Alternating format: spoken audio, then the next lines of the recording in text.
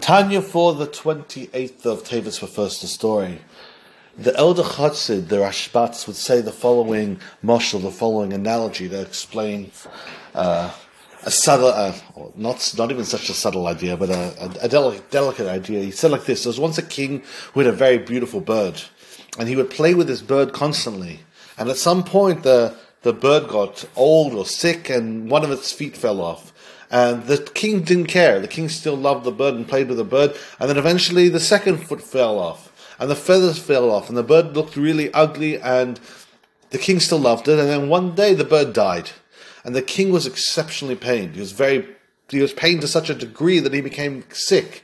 And the doctor said that he has it's psychological. He's desiring a love for something, and it's not being able to fulfill. So they didn't know what to do, and the king's advisors decided they'll make a replica of the bird. They hired the greatest craftsmen, and they made a replica of the bird, and the replica of the bird was made of gold and precious gems, and it was far more beautiful than even the original bird, especially when it was falling apart and was sick. But even at the very beginning, this new creation was far, far more beautiful, and they brought it to the king, and the king wasn't interested. Now it's the king, but this looks even nicer than the bird that you're missing. And he said the previous bird might have not looked all that beautiful, but it was alive. This is dead. The Tanya so far is talking about the Beinani. And the Beinani is trying so hard to be a tzaddik. At the same time, as has been made abundantly clear, it's kind of impossible. And as similar as his behavior might be, his internal makeup is going to be very, very different. And now the Alter Rebbe is going to circle back to the very beginning of the Tanya. The very beginning of the Tanya tells us that before we're born, we make an oath. And the oath says, be a tzaddik, you're going to be righteous, and don't be a rasha. So the Alter Rebbe is going to firstly ask the obvious question in the room, which we'll say outside in a moment. And the second question is, how is this connected to the Beinani, and how can the Beinani actually fulfill this instruction that he promised? Basically, the Alter Rebbe is going to circle back to one of the original questions in the beginning of the Tanya, and finally today the Alter Rebbe is going to answer it. Also giving us two practical messages in that of how we can behave. That's very, very a powerful tool in the arsenal of the Beinani. Based on what we've explained about what a Beinani is, we can understand why it's doubled over. Be a tzaddik, and also don't be a rasha. It's almost like someone saying, come visit me during the morning and don't come at night. Well, I get it. You told me don't. If we're being instructed be righteous, be a tzaddik, then why does we have to make an oath? Also, don't be a wicked person. Says the Alter Rebbe now, the Alter Rebbe says, say the question aloud. If we're being instructed we're making an oath to be righteous, why do we have to make an additional part of the oath? Also, don't be wicked. Ella, says Alter Rebbe, not every person is going to be able to be merit to be a tzaddik. As we explained yesterday and the day before, a person that's a tzaddik, a real tzaddik, is born that way. You can't become a tzaddik. So that when we're born, we're instructed, okay, be a tzaddik. Okay, you can't be a tzaddik. At least don't be a rasha. What does that mean? Be a Beinani. But of course, we're still left to the question. But let's continue inside.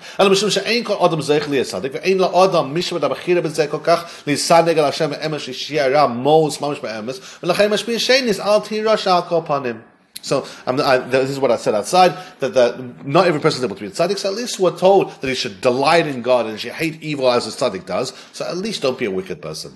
So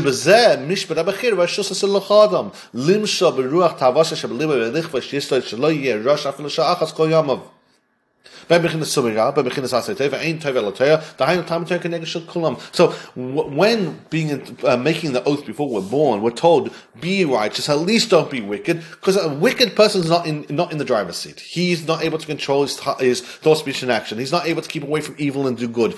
So the oath that we make is, okay, if you're not going to be a tzaddik, try to be a tzaddik. If you're not going to be able to be a tzaddik, at least don't be a rasha. And of course, in our understanding now, we understand this is an oath that we're going to become a Beinani.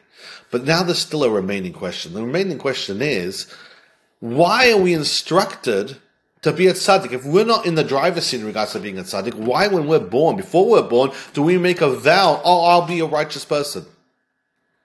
We're not able to keep that vow in the slightest.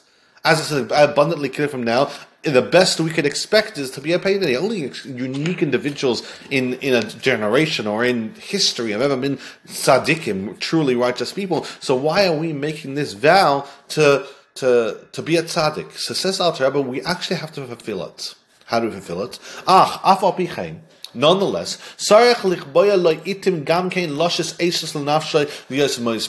we need to dedicate times in our life to behave like a tzaddik. We swore we're going to become a tzaddik. No problem. See it through. Fulfill what you promised. Which means we need to put times in our life, dedicate little portion of maybe 10 minutes a day, 10 minutes a week, where we actually try to behave like a tzaddik, even though we know it's not real. We're not really able to become a tzaddik. A tzaddik is a unique, genuine, real type of person that doesn't really exist. We're not able to reach a level like that, not without a gift from Hashem. So we're really kind of playing dress up. We're not really doing something that's really real for us, because we don't actually hate evil.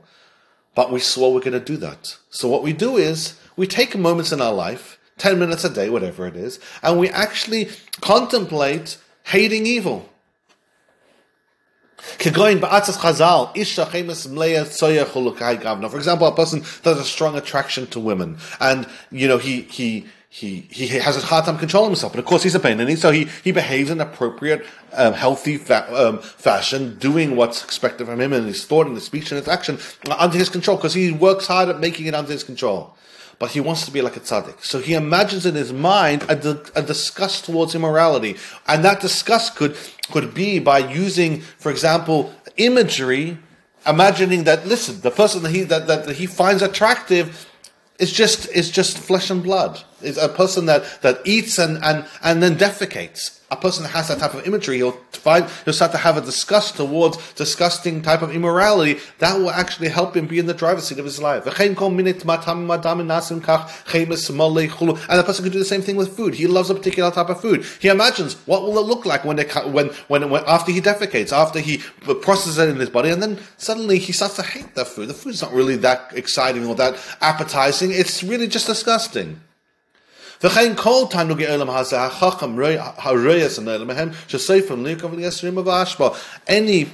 could do this to any pleasure in this world, where they just realize that really there's no real true value, no pleasure lasts, and eventually it's just going to turn into worms and garbage. And if a person really focuses on this, he could start to find himself disgusting evil. And that's the idea, to spend some time dedicating yourself to finding evil in this world disgusting. And on the flip side, what is the tzaddik's other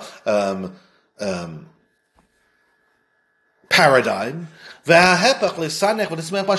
Joy in Hashem and rejoicing in Hashem and delighting in Hashem. Al yidei yispoinus b'gdulas and shabayachol k'fi yechalta. Av she'yadei b'sheba emes lo yagil b'jega zuba emes v'amitzay kim b'dimeines. Achal pichein hu yasa shalai l'kaimas hashvur Hashem shpim tin tzaddik v'Hashem yasa tev me'inav. Now the person should also delight in Hashem, use his mind and think about all the greatness of Hashem, and try to find a delight like what a tzaddik has in Hashem. Try to imagine how great Hashem is and start to love Hashem so much, to the degree of what you would imagine a tzaddik would delight in Hashem. And Alter Rebbe says the truth of the matter is it real? No. It's just fantasy. So a person is trying to behave like a tzaddik. It's out of his pay grade. What is he doing? But we swore before we were born that we'll be a tzaddik. So the best thing you can do, at least you owe it to Hashem and you owe it to yourself to try behave like a tzaddik at least. Is it going to be truthful? No, it's probably not. Because you're not a tzaddik, and only a tzaddik could really have this genuine love of Hashem and this genuine disgust of evil. But you need to try. V'oid. So, in addition to the what you owe to yourself and owe to Hashem for the vow that you made before you were born, additionally, it's a good thing to practice to try to pretend to be a tzaddik. Why? So,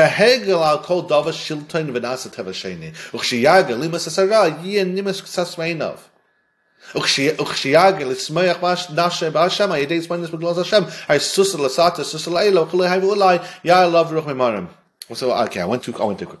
The second value in pretending that you hate evil, or just imagining that you hate evil, going through mental exercises, trying to conjure in your mind a disdain and a hate for evil, and a love towards God and a delight towards God, is when a person does that for 1 day, 2 days, a year, he doesn't mean it within a drop. But after a while, after years of meditating about how much you hate evil and how much you love God and how much you delight in God, it actually starts to become a part of your personality. And the Alter says that's a really good thing to have as a part of your personality. And additionally, this will also cause God to kind of, he'll feel bad for you. Like, well, this poor guy every day is trying to behave like a tzaddik. He's trying so hard to conjure this hate towards evil and this love towards God. And every day he's doing it, and it's just fantasies. But at the same time, Hashem starts to get impressed. It creates an effect, and the person's,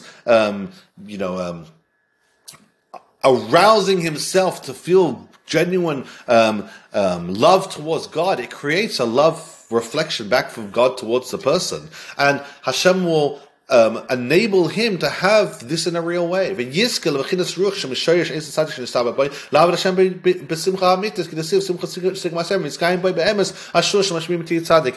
might say, listen, a person is born a certain way. He's not a tzaddik, he's not a tzaddik. But Hashem might say, you know what, I'll let one of the tzaddikim that are actually alive have an impact, and let the soul of that tzaddik kind of bask his throw his energy onto this particular person that's trying so hard in his life, and this man will actually start to have an experience of rejoicing in like a tzaddik. God is basically going to say like this: this guy's trying so hard. This is the second reason why this exercise of pretending to be a tzaddik is so valuable. Hashem might say, you know what? He's trying so hard. Let me let him have the experience. I'll find that tzaddik, and I'll let the tzaddik soul, who's alive, go into that person, and I don't know a tzaddik is alive, but any particular tzaddik, and that tzaddik's energy, that tzaddik's soul will go into that person, giving him that experience that he so badly desires, that he should love God and disdain evil in an actual, genuine, and true way. Thank you so much for joining Tanya. The Tanya is Lil Nishma Shimona Bas Peretz, Simcha Sophia Bas Shana Rezu Violet, and for a Fuhr Shlem for Elka Rach Bas Elisa, Kayla Bas Chaya, Meshach Bracha, B'nai Elka Golda, Moshe Ben Chaya, Moshe Ben Esther, and anyone else who needs to a Fuhr Shlem. Have a wonderful and very successful day, and also for the success of all the Jews who are the one, especially those in Israel, and especially the soldiers who are defending the Jewish people. Have a very successful day, and thank you so much for joining.